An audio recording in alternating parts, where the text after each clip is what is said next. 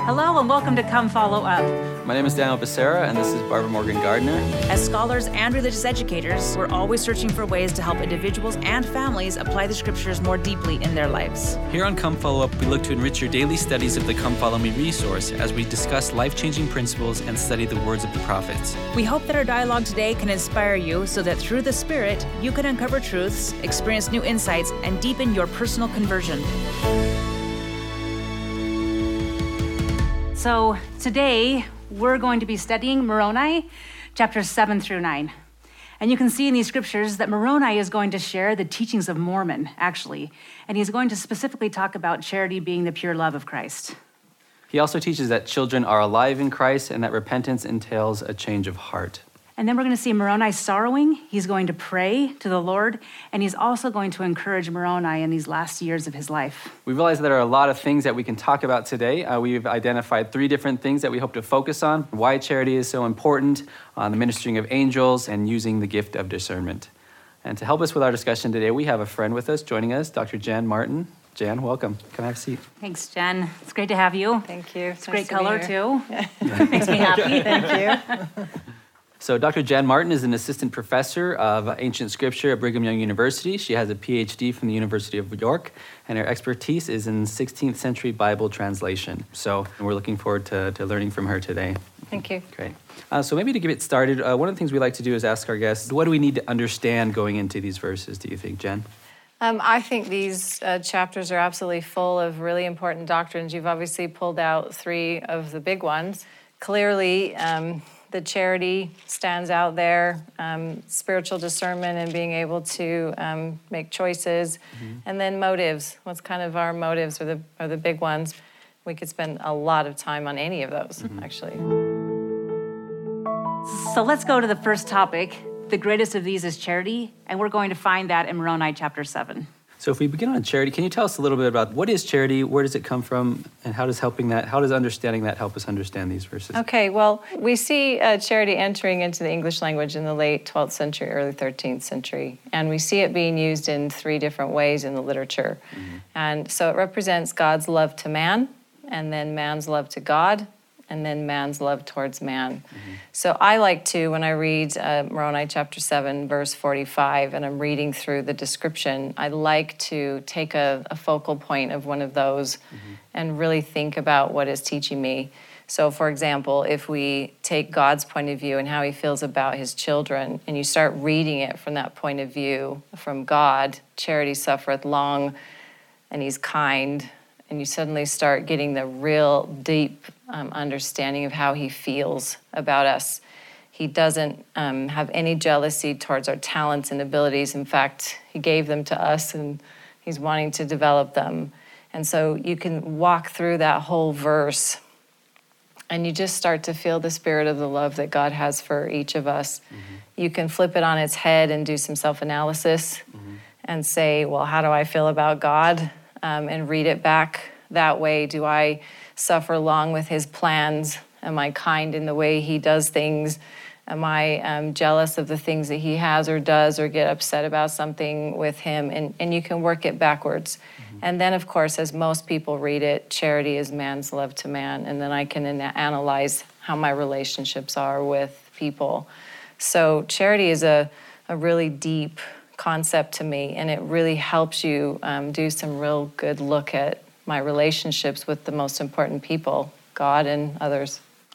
I like how you just mentioned relationship at the end, because when you were saying that this is kind of how God is and you can do a self-analysis, I just kind of put in my mind true or false, and Barb suffereth long, false, and is kind, and envieth not, right? I mean, you can do that with the Lord too, but with the Lord, you know it's correct. Yes. God suffereth long. So you can actually, in a sense, you can almost, in this case at least, and I don't know if that's in every case, but in this case, you can actually just replace God's name with charity, and it's true. That's right. That's beautiful. Thanks. And that's Thanks, Jan. so fun to do with that word. And then, as we know with charity, it's a noun. It does not have a verbal form. And so to define it or talk about it in an action way, you have to substitute love. You can't just say, I charity you, you know. And so when you look down at the definition in verse 47, you see that interplay. Charity is the pure love of Christ, and you actually cannot define it without the other one. Yeah. But we don't always understand love in terms of charity, though, and we don't have a tight connection going the other way. But one of the things in our King James Version of the Bible is 1 Corinthians 13, where this comes from, is the only place you have a discourse on charity. The rest of the New Testament has love in it. So you go looking for charity and you won't find it being discussed like you do in 1 Corinthians. And so it's kind of a fascinating thing to think about. Why did they use charity there and not just put love in? Yeah. But I think charity in this case really teaches you some things about God and yourself and other people. Excellent. So here's a quote from Elder Oaks. He says, "Even the most extreme acts of service, such as giving all of our goods to feed the poor, profit us nothing unless our service is motivated by the pure love of Christ. If our service is to be most efficacious, it must be accomplished for the love of God and the love of his children." So let's get to this question that, in some sense, our actions, they have significance and meaning and value in God's eyes only if they're accompanied by charity. So why do you think that's the case? What is the importance of charity? And Moroni talks about this as well in verses 6 through 9. I think he says, if you're praying, but you're not doing so with real intent of heart, it profiteth the person nothing. If you give a gift, but you do so grudgingly, it is counted unto him as the same as if he had retained the gift. So this idea that our motivations and sincerity and the love behind our actions are what give them meaning. But why do you think that's the case? What is it about love that is so important to God? Annalisa, yeah. I mean, the purpose of life, God's trying to teach us and help us to become more like him. And so he really doesn't care, necessarily what actions, like checklists that we do, but he cares about who we're becoming and how we're changing. So if we're just doing things to do them, that's not fulfilling his purpose. But if we're really changing and we're doing things through motivation of charity, that's when we start to change and we start to follow God's plan. Yeah. Excellent. In fact, Annalisa, that quote, it actually says, charity is attained through succession of acts that result in conversion. Charity is something one becomes. And I think that kind of goes with what Jan is saying. When we're talking about the pure love of Christ, that's kind of more of an action. But when we're talking about charity is something that we are. It's something that we have become. It is, in a sense, in that case, it's almost more of a noun. Is that right? And that's what's so fascinating about the language, for at least English anyway, is there's really bold message that it is something I become, not something I just do. And it's incredibly personal and incredibly involved, not just a piece of action that I gave to check a box. Yeah, so Jen, you pointed out that some of this language in 45 and 46 specifically, it has parallel in the King James Version of the New Testament. And somebody who has training in biblical literature, you see that a lot, not just in the New Testament, but also the book of Isaiah as well and other authors. And my question is why does this appear in a different text? It seems like, is it the case that Joseph Smith is just copying this over, or is something else going on? Should this challenge us in some way? Like, what are we to make of these instances in which the King James Version of the Bible seems to appear in the Book of Mormon? So I reached out to my colleague, Dr. Joseph Spencer, who's a specialist in Book of Mormon literature, and this is what he had to say. Hi, Barbara and Daniel. This is a great question, and a question a lot of people have asked, because it's right there in the text asking for an answer. And scholars have made sense of this in a variety of ways. Some have pointed to the possibility that simply because it's the same God who has the same doctrine, he's going to use the same kinds of things, say the same kinds of things in different contexts and places. Other scholars have suggested that there might be an ancient source that both Moroni and Paul share, and that this explains a lot of these kinds of similarities running through the Book of Mormon. Other scholars suggest that Joseph Smith, as translator, has the ability to decide to some extent the language in which to cast this ancient text, and he's using language familiar to him, the King James Version of the Bible. For my part, I'd like to think about the role that God himself is playing in translation. That is, God is giving words to Joseph Smith in a seer stone for him to dictate to his scribes. And it may be that God himself is using the language of a Bible that is very familiar to the readers of the Book of Mormon so that they can understand. I don't think he's changing the ancient text so that it doesn't read as it did, but in figuring out what English words will speak to people as you give the sense and meaning of these ancient prophets' words. I wonder if God is actually using the language of the Bible that they knew well, Latter-day Saints at the beginning and still today, so that it speaks to us directly. And for me, that's a message of mercy. God loves us so much, wants so much for us to understand, that he's going to use language that's familiar to us so we can begin to really wrestle with the words of the prophets. Yeah, I love that idea that the language of the Book of Mormon is an expression of God's mercy, or to continue in our conversation, an expression of God's love. You know, Joe did a great job covering the main reasons for that. Mm-hmm. But one of the things he didn't mention is this language is beautiful. Yeah. And, you know, as a biblical scholar, you know that the Hebrew people said things because they wanted to say things beautifully, and the Old Testament's very poetically structured. New Testament, there's not as much of that, but there's some. If you're going to try and get a message across, I don't know that there's any more beautiful way to say this than has been said. You can't read that and not be moved by it. It's not just what's said, but how he says it, right? Yeah.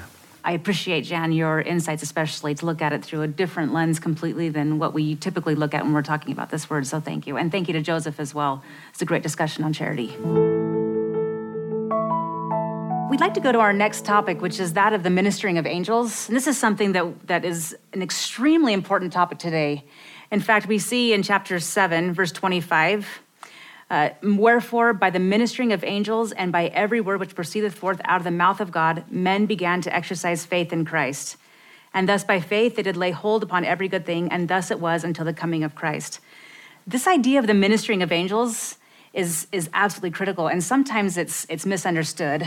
One of the things that is important to me is that women, and especially our young women, understand the ministering of angels. When we partake of the sacrament, I hope we understand that in partaking of it and being a part of that covenant relationship, we are promising the Lord that we will remember him, but he is also promising us that we will have the ministering of angels. So in a sense, the young men are often, when they are ordained a deacon, they are told that they have the key of the ministering of angels. When the deacon is performing an ordinance, we, all members of the church, when we partake of that ordinance, in this case the sacrament, receives the ministering of angels.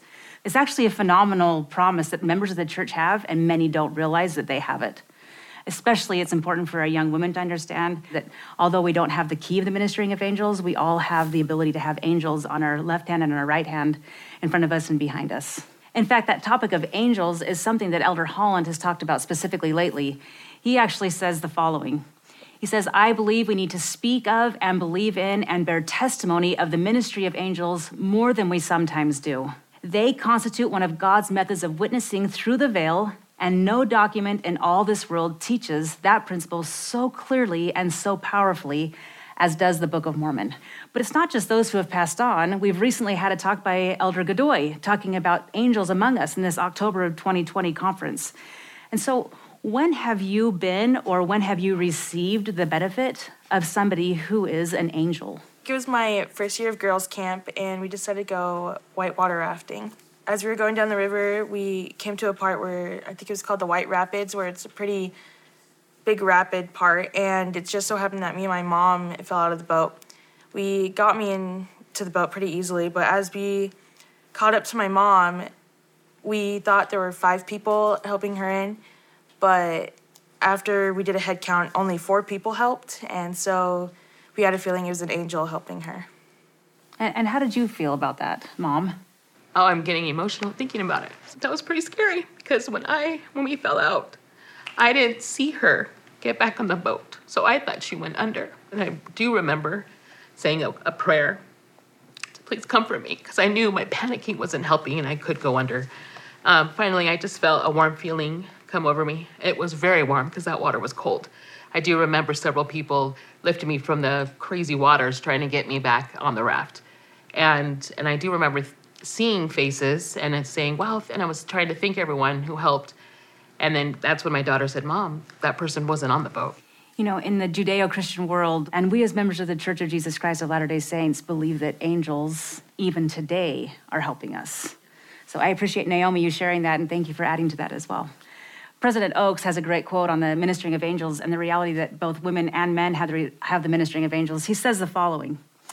He says, as explained earlier, through the Aaronic priesthood ordinances of baptism and the sacrament, We are cleansed of our sins and promised that if we keep our covenants, we will always have his Spirit to be with us. I believe that promise not only refers to the Holy Ghost, but also to the ministering of angels. For angels speak by the power of the Holy Ghost, wherefore they speak the words of Christ. Now listen carefully. So it is that those who hold the Aaronic priesthood open the door for all church members who worthily partake of the sacrament to enjoy the companionship of the Spirit of the Lord and the ministering of angels. Can you imagine what a difference that makes for a sister missionary to go on a mission and recognizing that she has ministering angels by her side? Or for a young woman who's going to college for the first time and knows that she's not alone? Or for a young 11-year-old like Leilani here to know that she is never alone, that angels are always with you, Leilani, as long as you are keeping and doing your best to keep those covenants that you have made with God. It's an amazing and important topic. All right, Sadie, please. I love that story so much because I think it can relate to our lives. I think all of us are kind of in our own whitewater rapids in a way. We're all struggling. We may have fallen out of the boat. But we literally have angels that are helping us back onto the boat. Absolutely. I love that you talked about helping other people too, because it's not just us falling out of the boat. We have people all around us falling out of the boat. And this is, we look at Mormon and Moroni and what they've just been through. They have watched thousands and thousands to millions of people, in a sense, that have fallen out of the boat. And they're trying to help us to understand how we can also get back in the boat. Because all of us fall out of the boat at some time in our lives. And we're depending on the Lord to help us to get back into that boat. And he uses angels to do so. Can somebody give us an example? And maybe Jen, you can talk to us about this a little bit, about mortal ministers. I remember you were talking about Elder Godoy a little bit earlier. Maybe you could talk to us about that. Well, I'm sure you all remember Elder Godoy's talk from conference, just about he takes that quote that we just used, but talks about the angels among us as people that we walk with. I just wrote down something in my scriptures right here at verse 25 from that talk. And Elder Godoy said, the Lord is always looking for willing volunteers to be angels in others' lives. So I think that's a great topic to ask you guys. Who has been a mortal angel to you? Who's helped rescue you? Who's helped you succeed? I'm a firm believer that teachers who pray for their students are, in every sense of the word, angels. They minister, they teach, they bring messages. I had an early morning seminary teacher who I just think the world of, and the influence that she was on me and the things that she taught me that just spoke to my spirit. And I know it's because she testified to us that she prayed specifically for inspiration for each of us. It just ties us back to charity. Yeah. Charity motivates angels, and here we are with this beautiful chapter kind of linking these two ideas. So we've had an excellent discussion about ministering of angels, how angels are present in our life, and how we can be present in other people's lives as angelic ministers. So let's go now to our next topic, where Mormon is talking about choosing between good and evil and knowing the difference, and specifically talking about using the gift of discernment. Elder Bednar actually teaches us about the gift of discernment, and he uses that term specifically, and he talks about 4 different kinds of discernment, and I think this is extremely important. He says that discernment helps us detect hidden errors and evil in others. Second, discernment helps us detect hidden errors and evil in ourselves. And then it helps us find and bring forth the good that may be concealed in others. And then he talks about, importantly for us, it also helps us find and bring forth the good that may be concealed in us.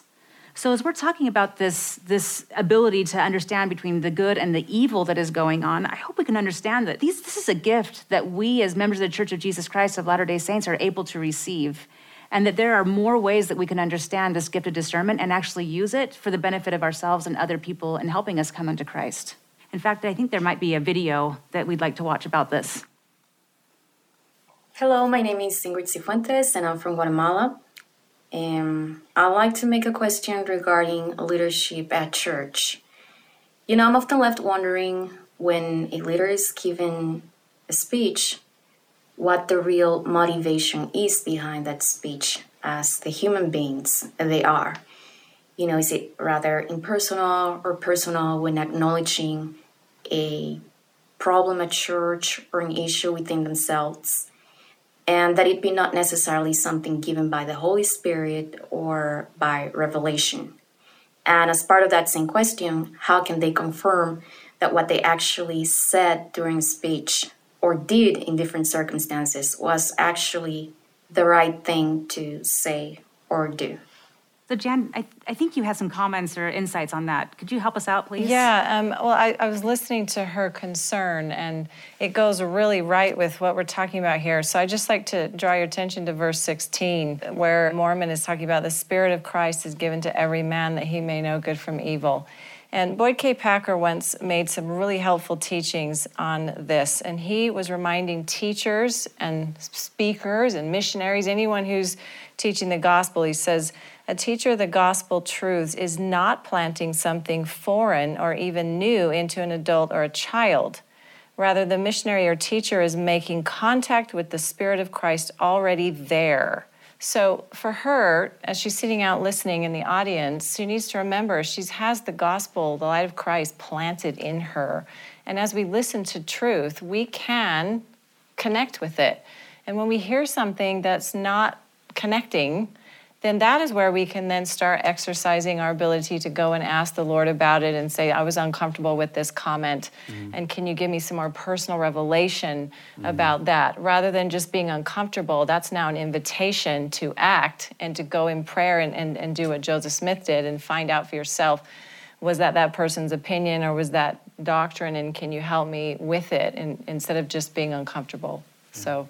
In fact, I think as teachers, it would be helpful, whether we're parents or teachers of a class or speakers in some way, to set the environment where we are saying, you know, if I say something or I do something that may be contrary to the Spirit for you, please feel free, and more so, I beg of you to follow the Spirit and make sure that you're understanding how the Spirit speaks to you, because I am not a perfect person. I'm not a perfect professor. I'm not a perfect teacher, and sometimes I may be confused on something, but the responsibility on me is to do the best that I can to teach the truth. But the responsibility is on you to make sure that the Spirit is confirming the truth. And I think Moroni gives us a lot of different tools here. In addition to saying that we each have this kind of light within us that helps us discern truth, he gives us several criteria, questions we can ask. Does it persuade us to believe in Christ? Right. Does it invite us to do good and to love God and to serve Him? Does it entice to do good? Does it come of God? So we have different tools, not just the ability to recognize some inherent kind of conscience or light of Christ. We have the gift of the Holy Ghost. We have our own ability to reason. These are all gifts of God that we can consecrate in an effort to discern what is right and what is wrong. Daniel, can I add one more to that list that you just made? In verse 19 of the same chapter, he says, "Wherefore I beseech of you, brethren and sisters, that ye should search diligently in the light of Christ, that ye may know good from evil." The Lord requires effort, and we've heard President Nelson say that, and we've also heard him say information inspires inspiration. We've got to work hard. We've got to pay the price, and it's not good enough to just say, oh, I just don't know if that's true or not. Maybe it's not. I'm not going to believe. Or the opposite. I'm not sure if that's true or not. She's probably right. I'm just going to believe her. No, the Lord requires diligent effort. He requires us to pay a price, and he requires us to really study. At least in my life, that's been my experience. The more I study and the more diligent I am, the more clear things become, and then I will know through the Spirit whether or not it is good, or in this case, evil. And I was just going to say that in light of the work that we need to do here, Elder Bednar's list talked about being able to discern the good and evil in ourselves. And sometimes we're raised to believe worldly things, and our worldly belief then conflicts with something that might be declared by a church leader. And the church leader has truth, but because we believe something that's not, it creates dissonance. And we need to have the spirit of discernment to be able to tell that we have adopted a worldly viewpoint, and we need to give that up and start being willing to receive the truth that we're hearing.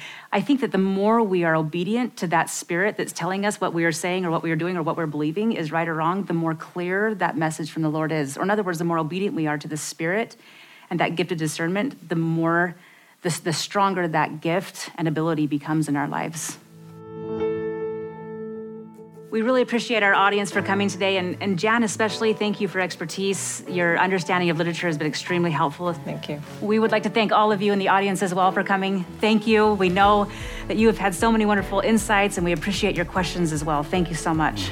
And to those of you at home, thank you for sending us your comments and your questions via social media. And we hope to see you sometimes in the studio. But if you can't come, we hope you'll join us next week on Come Follow Up.